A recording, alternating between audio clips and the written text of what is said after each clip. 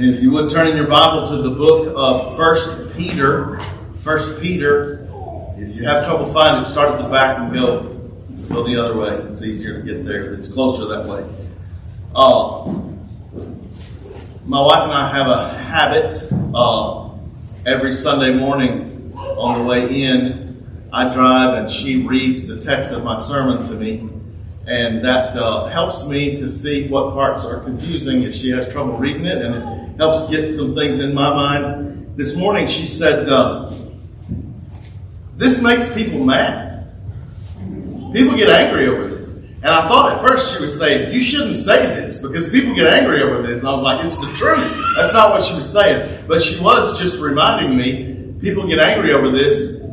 But it's just what the Bible says. So I say that in preparation for you today, that I would like for you to just decide now if you're going to get mad. And I'd like for you to decide not to get mad. We're going to address doctrine this morning, and in the time that we have, we don't have time to exhaust it fully. But we're going to see what the Word of the Lord says. The book of 1 Peter, we're beginning a systematic study through the first of Peter's epistles. And we refer to this book as an epistle, and we don't use that word in our everyday speech. So I just wanted to define it for us. We say epistle, you hear preachers say it, right? Well, the word epistle basically just means a letter. So any writing in the form of a letter could be called an epistle. In the Bible, the Apostle Paul wrote epistles. He wrote 14 epistles, which make up 2/3 of the New Testament text. And there are 7 other epistles not written by Paul, non-Pauline epistles, if you will. So that's 14 from Paul and 7 non-Pauline. If you need help adding those up, I'd be glad to help you later. The hint is this: count Hebrews under the Pauline epistles. And that'll help you. So I knew some of you'd appreciate that how I got to that number. So we're just getting started digging into 1 Peter. And last time we said that we would do well to ask and answer some questions at the outset of any study in the book of the Bible, actually any study. And last week we asked and answered one of the preliminary questions: who is the author?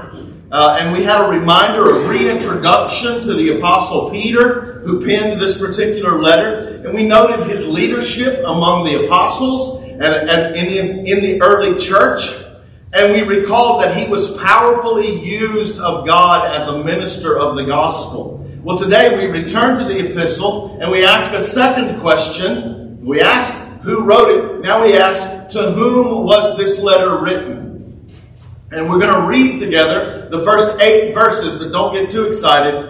You know me, you know between last week and this week, we're only going to cover verse 1 and just into verse 2. But we're going to read the first 8 verses. I'm reading these intentionally, and we'll see toward the end why we're reading this whole section. So 1 Peter chapter 1, beginning in verse 1.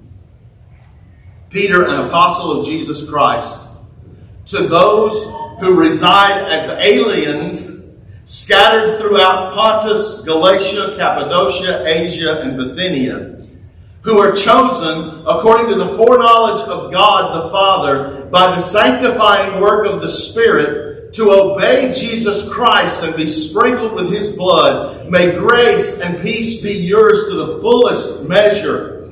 Verse 3, blessed be the God and Father of our Lord Jesus Christ, who according to His great mercy has caused us to be born again to a living hope through the resurrection of Jesus Christ from the dead, to obtain an inheritance which is imperishable and undefiled and will not fade away, reserved in heaven for you, who are protected by the power of God through faith for a salvation ready to be revealed in the last time. In this you greatly rejoice, even though now for a little while, if necessary, you have been distressed by various trials, so that the good proof of your faith, being more precious than gold, which is perishable, even though tested by fire, may be found to result in praise and glory and honor at the revelation of Jesus Christ. And though you have not seen Him, you love Him. We just expressed this in song, didn't we? Though you have not seen Him, you love Him. And though you do not see Him now, but believe in Him, you greatly rejoice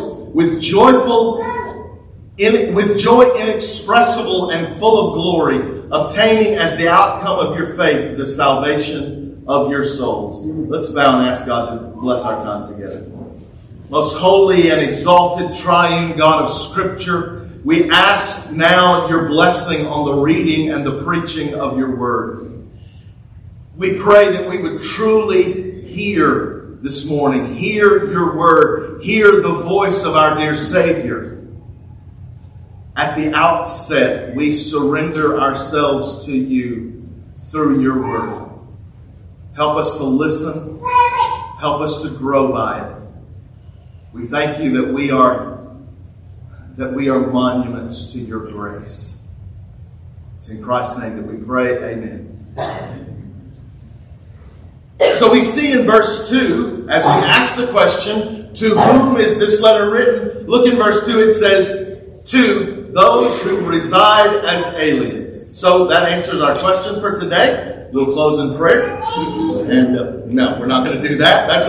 We've got to look a little deeper, a little closer, and see. This letter is addressed to those who reside as aliens, but it mentions the scattered, the dispersed.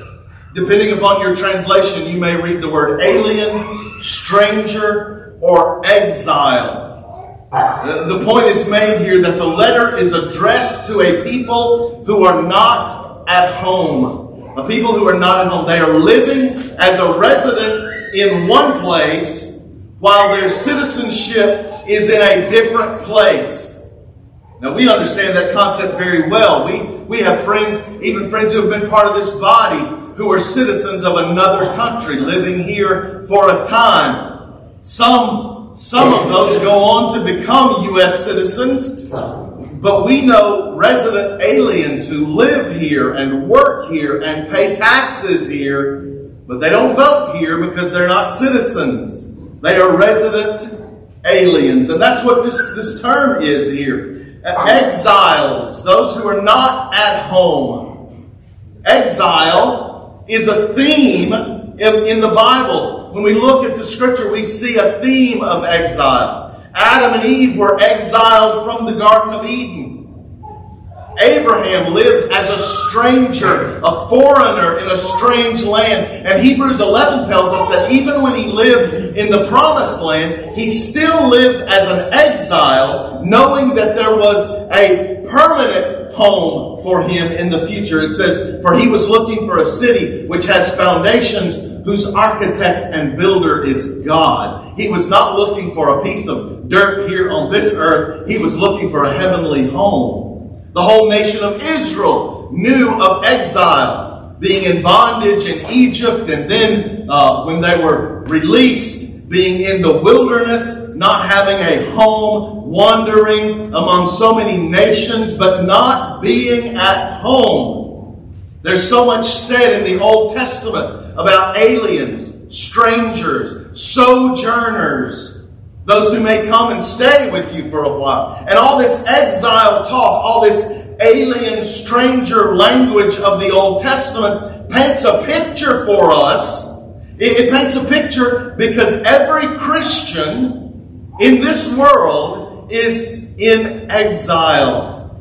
Every Christian is a stranger. We are aliens. We live here on this earth, but our citizenship is in another place, in another land. As the old song goes, this world is not my home. I'm just passing through. I can't feel at home in this world anymore.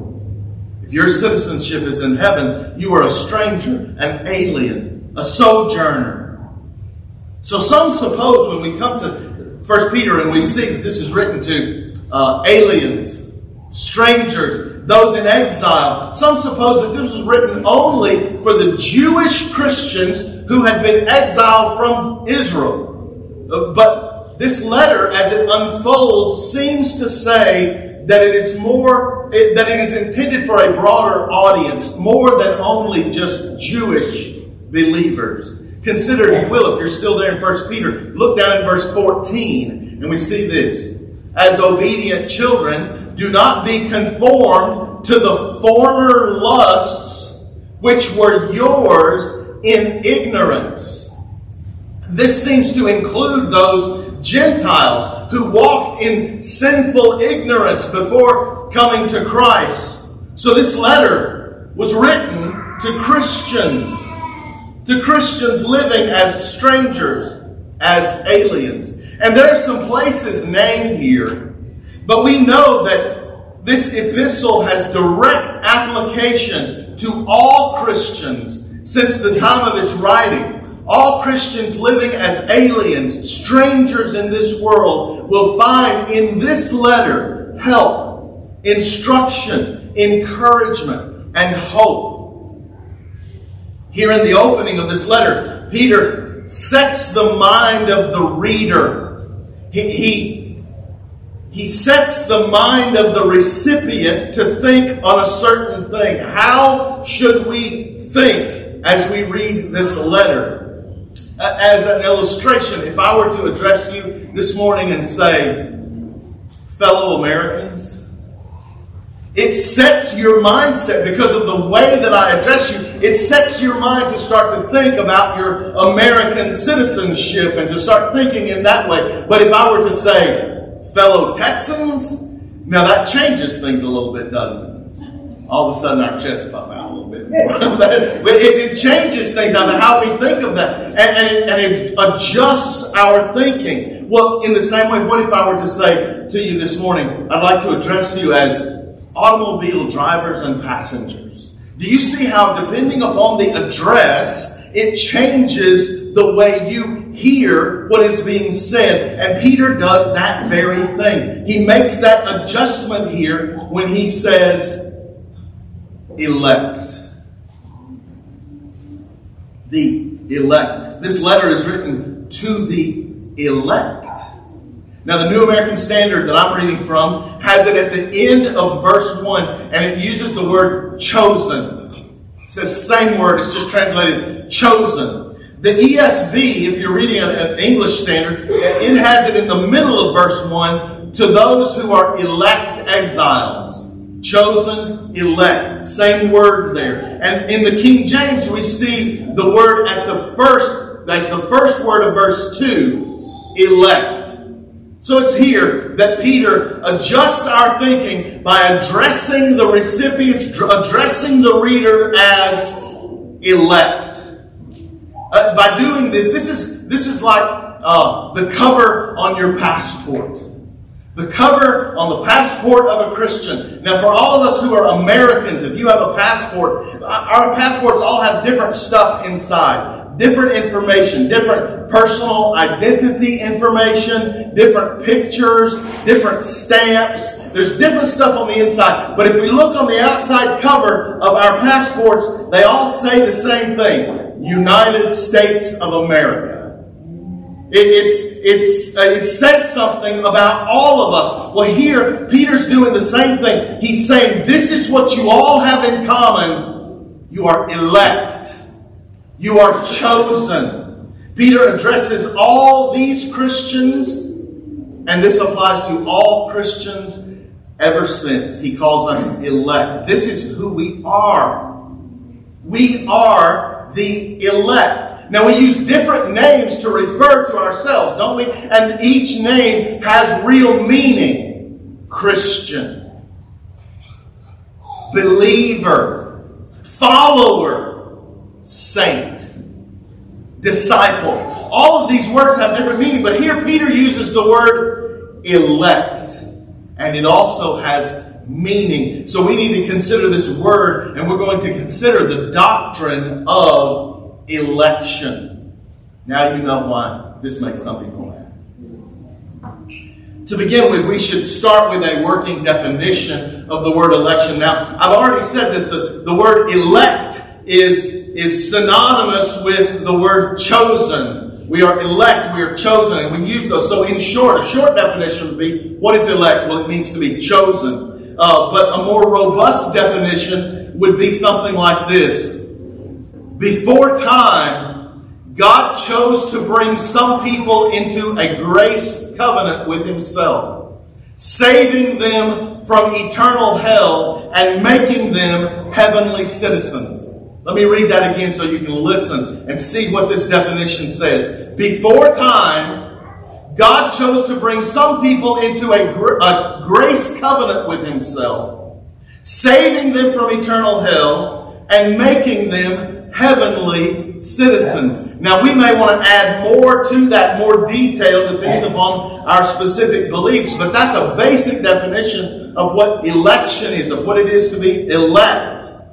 Another word that we need to consider, we've considered elect and chosen. We need to consider another word that is closely related, and it needs to be introduced. This word is predestination. Predestination.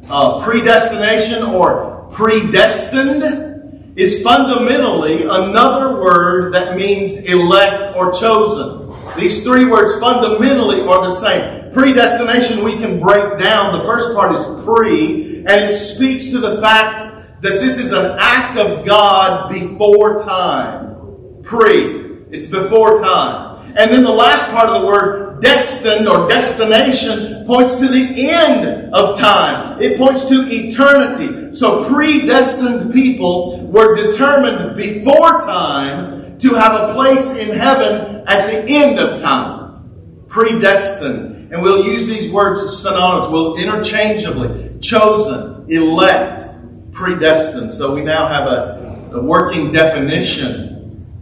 Now we'll dig in and consider the doctrine, the teaching of election. And what does the Bible say? It always tickles me, and this happens. I have specific things in my mind when I think of the people who I've spoken to who have said, election? I don't believe in election. Predestination? No, we don't believe in predestination. And I know what they're trying to say, but between you and me, they're not saying it very well. The thing is that the Bible is so clear. The Bible so plainly teaches something of election that we must, if we're going to believe the Bible, we must believe in election.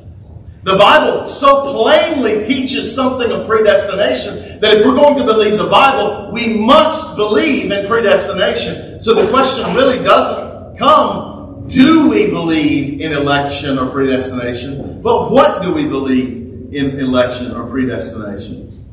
Ephesians 1:5, having predestined us. Romans 8:29 and 30, those whom He predestined. John 15, you did not choose me, but I chose you. Romans 8:33, who shall bring a charge against God's elect? Titus 1:1, the faith of God's elect. Today we read just before from John 17. And Jesus prayed about those whom the Father had given Him. Another place where that giving from the Father to the Son is the electing, the choosing. And when we include other words which mean the same thing or teach the same doctrine, we see this teaching on every page of Scripture. God does actions. If we just look at the verbs, if we just look at the actions of God in Scripture, this is not all that He does, but this is what He does to save His people. God elects, He predestines, He wills, He draws, He grants, He calls, He ordains, He prepares, He causes, He chooses, He purposes, He delivers, He saves, He transfers, He makes alive, He brings forth, and He appoints. Now, if you're paying attention, those are Bible words. Then we come to verses like Acts 13:48, and we see this speaks of election. And when the Gentiles heard of this, they were glad and glorified the word of the Lord. And as many as were appointed unto eternal life believed. As many as were appointed. This is speaking of election, of choosing. So when we search the Scripture, asking, does the Bible teach election? We come back with a resounding yes.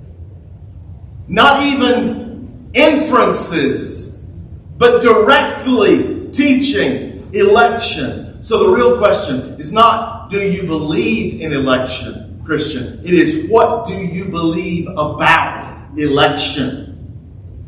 Now, there are two basic views of election. Two basic views which might have slight modification, but this covers the gamut of Christian thinking. Two views of election. The first view is that God elected, God chose based on His prior knowledge of a person's choice.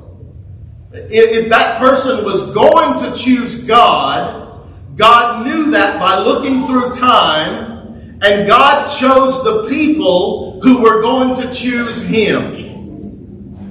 In this view, man is the determiner, and God responds to man's act.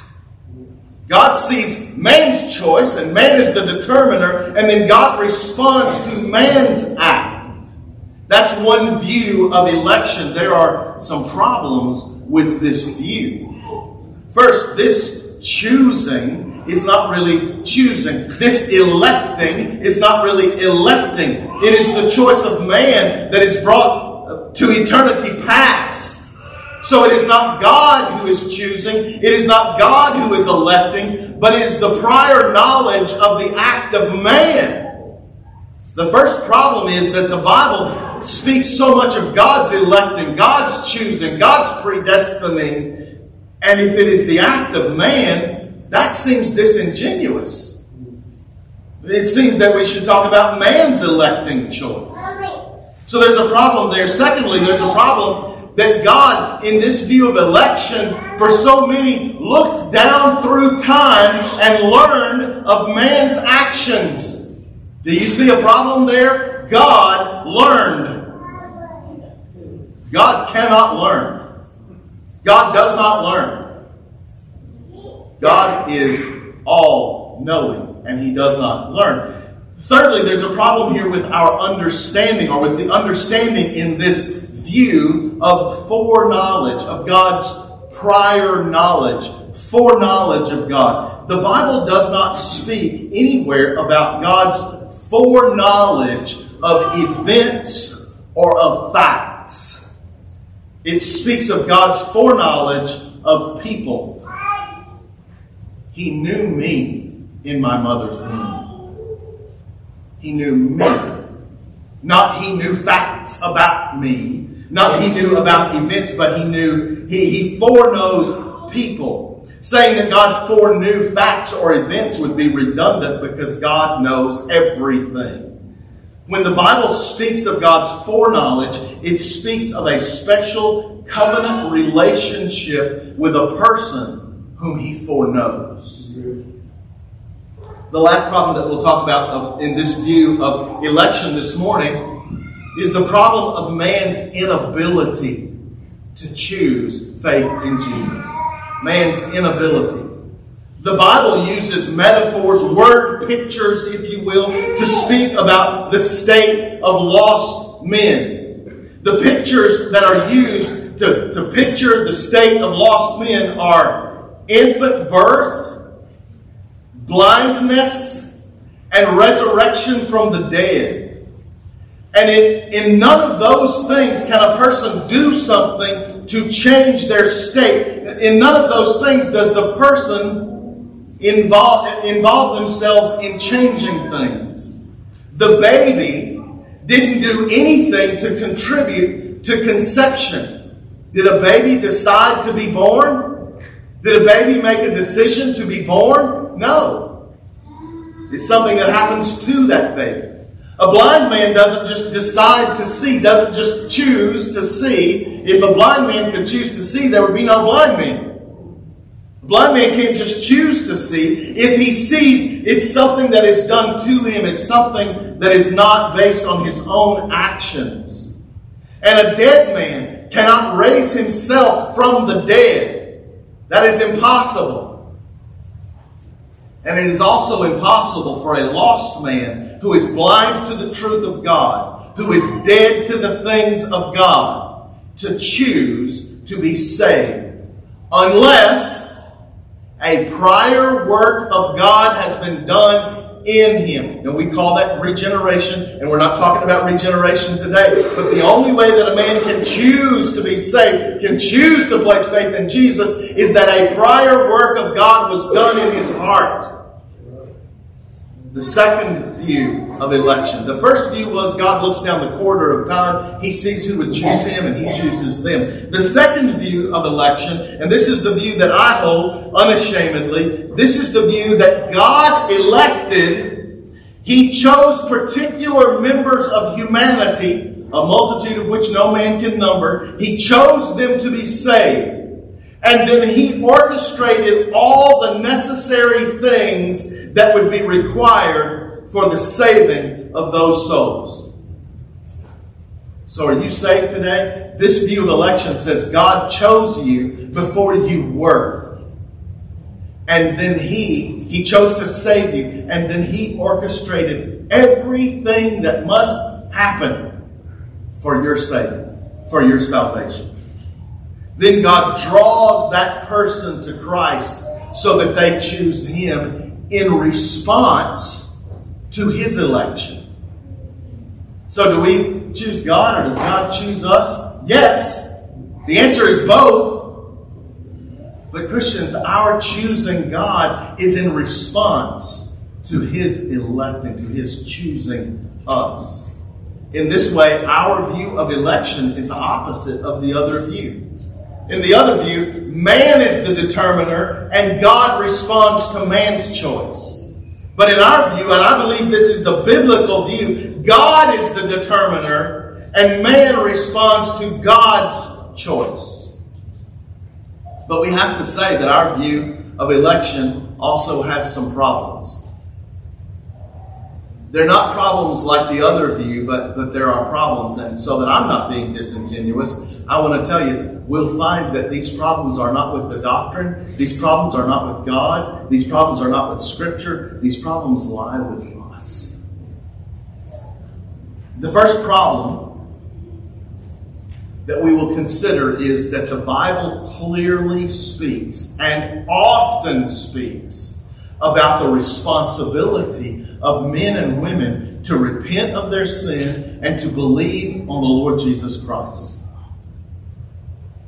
All people have a responsibility, and the Bible speaks of it clearly and often. The problem may be stated in this way: God's sovereignty versus man's responsibility. God's sovereign choice, God's sovereign work in salvation. How do we square that with man's responsibility that is so clearly laid out? At the outset, there are two errors that we must avoid. The first error is the Arminian or the semi-Pelagian error. They would hold the first view of election, and they favor man's responsibility and sacrifice God's sovereignty, leaving the salvation of man in the hands of the man. So we must avoid that, to sacrifice God's sovereignty. But on the other side of the spectrum, we have the hyper-Calvinist who would hold to God's sovereignty and then sacrifice man's responsibility. Man is left with nothing to do, and they end up with some sort of a fatalist attitude about salvation. Beloved, we must believe all the scriptures that speak of God's sovereignty over salvation of the sinner. We must hold to them and believe them and cherish them. And beloved, we must believe all the verses of Scripture that speak to a man's responsibility. The commands to repent and believe, like from Acts 17, God now commands all people everywhere to repent. And the command, we think of this verse, we don't think of it as a command. Believe on the Lord Jesus Christ and you will be saved. That's a command. Believe on the Lord Jesus Christ. So we must hold to the Scripture where it speaks of God's sovereignty, and we must hold to the Scripture where it speaks of man's responsibility. And I know that every one of you are thinking, get on to the next point so that we can see how to reconcile these things. But you're not going to hear that from me, because we don't find it in the Scripture. Both things are true. Both must be believed without sacrificing the other. So there is a problem here, but the problem is with us. The problem's not with God. And the problem is not with man's responsibility, nor is it with God's sovereignty. The problem is with us. And that brings us to the second problem. We can't figure out election. Now, I needed another point. Maybe I could have put these two together. But we can't figure out election. On what basis does God choose? How does He decide to choose one and pass over another? How do we reconcile the paradox of sovereignty and responsibility? We don't have enough information to answer these questions. Scripture doesn't give us enough to answer these questions. We don't have all the answers. And we are a people who like to have all the answers. We're a people who like to take stuff apart and put it back together and say, I know how that works. I'm looking out at some of you who are engineers. I know that's your thing. I like to know how something goes together. You can only trust the thing that you know how it goes together. That's how I think often, isn't it? A thing that I can't take apart and put back together, that's just fictional. That's not fact. So some people come to Scripture and they see the doctrine of election and the doctrine of man's responsibility, and they say, I can't take this apart and put it back together. I can't figure out on what basis God chooses. So it must not be truth. Well, the problem is explained for us in Isaiah chapter 55 verses 8 and 9. The problem is not explained like it's resolved. But the problem is explained, and here's what we read in Isaiah 55, 8 and 9. God speaking. For my thoughts are not your thoughts, nor are my ways your ways, declares the Lord. For as the heavens are higher than the earth, so are my ways higher than your ways, and my thoughts than your thoughts. Beloved, you won't ever be able to figure God out. He is beyond comprehension. How He does, why He does what He does, we'll never be able to figure it out. I had a friend once, some of you would know him if I called his name. He said he could not believe in Jesus for salvation because he couldn't understand on what basis God saved sinners. He couldn't understand God's election. And as far as I know, to this day, that man is still lost. And if he does not humble himself, because that is nothing but pride and arrogance there that says, I've got to understand it all before I can trust in God. If he doesn't humble himself, he'll die and go to hell. He'll never know God's thoughts. He'll never comprehend God's ways. God has revealed so many things to us in the Scripture. He's revealed things that are for us and for our children, Deuteronomy 31:30. He's revealed things, and the revealed things are for us and for our children. But the secret things, those belong to the Lord. So many people are after finding out God's secrets. They're God's secrets, and they're for Him. The revealed stuff, we've got enough revealed stuff to keep us busy. The revealed things are for us. And a God that we, and I'm using that in a lowercase g here, a God that we can figure out is not worth worshiping. If we can figure out our God, then really who's God? You're God. If you can figure out your God, then you're really God. Our God, the God of Scripture, is beyond figuring out, and He is worthy of worship. Now, the third problem that I have here on our view of election someone may be asking, what about man's free will? What about man's free will? If God elects and man acts only in response to God, what about man's free will? Well, first let me say, along with many other theologians, that the term free will, for the most part, should be dropped from our vocabulary. There is a sense in which we are free moral agents, but free will, as it has commonly been used, does not exist. Free will is not a thing. Since the Garden of Eden and Adam's sin, free will is not a thing. In the first place, everyone's will is influenced by all sorts of outside input. If you think, no, I'm not influenced by anything, you are sadly mistaken. Our wills are influenced by other things, by outside input, by information, by stimuli, by emotions. We are influenced for every decision that we make. And secondly, we cannot freely will to act outside of our nature. We cannot freely will to act outside our nature. Birds fly. Fish swim in the water without coming up for a breath. But if you jump off a tall building, you don't have bird nature. If you go to the bottom of the ocean, you don't have fish nature. It only takes a few short seconds for us to understand in those circumstances, we do not have free will. You can't will to fly and you can't will to breathe underwater. Free will, as it is used by so many, is you can just will anything. You just choose freely.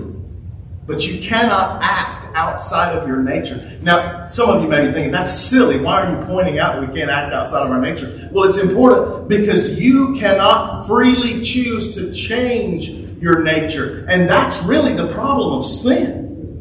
We inherited from Adam, everyone who comes from Adam, that's all of you, everyone who comes from Adam inherits from Adam a corrupt nature, a sin nature. The nature is our real problem. And we need to have that nature, that sin nature removed, and a new nature, a perfect, sinless nature inserted. And you can't do that by your will. God is the one who has to remove that stony, dead heart and put in a heart that beats for Him. You can't act outside your nature. You can't change your nature. Only God can do this. Also, you might go through Scripture and see how many references there are to man's free will. Some of you think you've thought of a few, but I would challenge you to go back and look at them again. There's only one reference to man's free will that we find in Scripture. And it's in the book of Philemon when Paul is encouraging Philemon to take Onesimus back. And he says, I don't want you to do this, and I'm paraphrasing, I don't want you to do this under compulsion. I don't want you to do this because I'm making you. I want you to do it out of your free will, your free choice. And that's the only reference that we have to man's free will. And that's not much Scripture to build a doctrine of man's free will upon. This is why Luther and other theologians have spoken about man's will as being enslaved, as being in bondage. And by the way, Christians, we also must remember that the Bible doesn't speak of us in those free terms even after we come to Christ. We are what? Slaves. We were slaves to sin, no longer slaves to sin. Now you're free, not slaves to anything. No, the Bible says now you're a slave to righteousness. Now you're a slave to righteousness. So this idea of freedom, we have to get that worked out. We're coming to the close. There are several problems that we see here with our view of election. That God chose particular members of the human race to be saved, and His choice is determinate. But the problems that we see with it are really problems with us. They're really problems with our thinking. Perhaps when we enter into heaven and we have a new mind, perhaps we'll understand these things. But for the here and the now, we have to leave them in the hands of God. We have to hold them as irreconcilable in our minds God's sovereignty, man's responsibility. Before we close, I want to look at one more problem. It's a question that people ask, or sometimes they just make a statement. Doesn't this doctrine that God elects, that God chooses certain ones and passes over others, doesn't this doctrine produce prideful and arrogant Christians? Some people who first hear the doctrine of election, they say, well, that sounds arrogant. You're saying you're elect and someone else is not. And yeah, when you say it like that, it does sound arrogant, doesn't it? So let's consider the question. First of all, no person can know if another person is elect or not.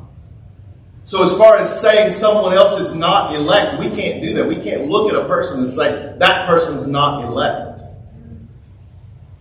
We can say that there are elect and there are non-elect people, but they don't have an E stamped on their shoulder, so we don't know who they are. By the way, this is why we preach the gospel to every person. We don't know who God's elect are, but we are guaranteed that He is going to save the elect. So we preach knowing that God is saving souls. Secondly, when we say that God's election is based on His own purpose and His own will, really what we're saying is that we don't know about His choices. We don't know why God, don't we ask that? Those of you who have come to the Doctors of Graduate, don't you ask that? Why did God choose me? We ask that question, but we don't know the answer to that. But there are some things that we do know. There are some things that we can say, God's choice is definitely not based on this. God's choice is not based on guilt or innocence. If God only chose the innocent, He would choose no one. Because we're all guilty in sin under Adam. God's choice is not based on someone being a good person. Compared to everybody else, you're a pretty good person. Is God's choice based on that? Listen, God saved Abraham the liar, Jacob the cheater, Moses the murderer, David the adulterer, and God saved me. So we know that God's choice is not based on good people or goodness. When we see election as it is, God's choice, not based on anything in the creature, but it's all about Him. When we see it that way, it strips out all the handholds for our pride. Our pride has nothing left to grasp onto. The Bible even tells us about God's electing. He has not chosen many wise. He has not chosen many noble. He chose the foolish and the weak. Now, when we say we are the elect, what are we saying? We're not many wise, we're not many noble, many foolish, and many weak. Is this an arrogant, prideful position? A healthy doctrine of election does not lead to pride. It leads to worship. It leads to doxology. When we realize the hopelessness of our condition as lost sinners, and then we see the great lengths to which God went to save me. That's really how you got to say it. The lengths to which God went to save me, this wretch of a sinner. Not just sinners in general, but this wretched sinner, me. We are left with nothing to do but to worship and to praise and to express gratitude to Him for the great salvation that we have in Christ. Amen. We see this in Paul's writing, where Paul will talk about a doctrine of salvation and he'll just break out into worship. And we see it here at the beginning of 1 Peter. He says, you are elect. I'm writing to the elect. And then he goes straight into doxology. Look again at verse 3. Blessed be the God and Father of our Lord Jesus Christ, who according to His great mercy has caused us to be born again to a living hope through the resurrection of Jesus Christ from the dead, to obtain an inheritance which is imperishable, undefiled, and will not fade away, reserved for you in heaven. He continues, this doxology just pours out of, we are elect. We are chosen. We were predestined. We'll look at that doxology in another sermon, Lord willing. Today I have written to you briefly, exhorting and testifying that this is the true grace of God. Stand in it. Heavenly Father, we pray that you would apply these truths to our hearts.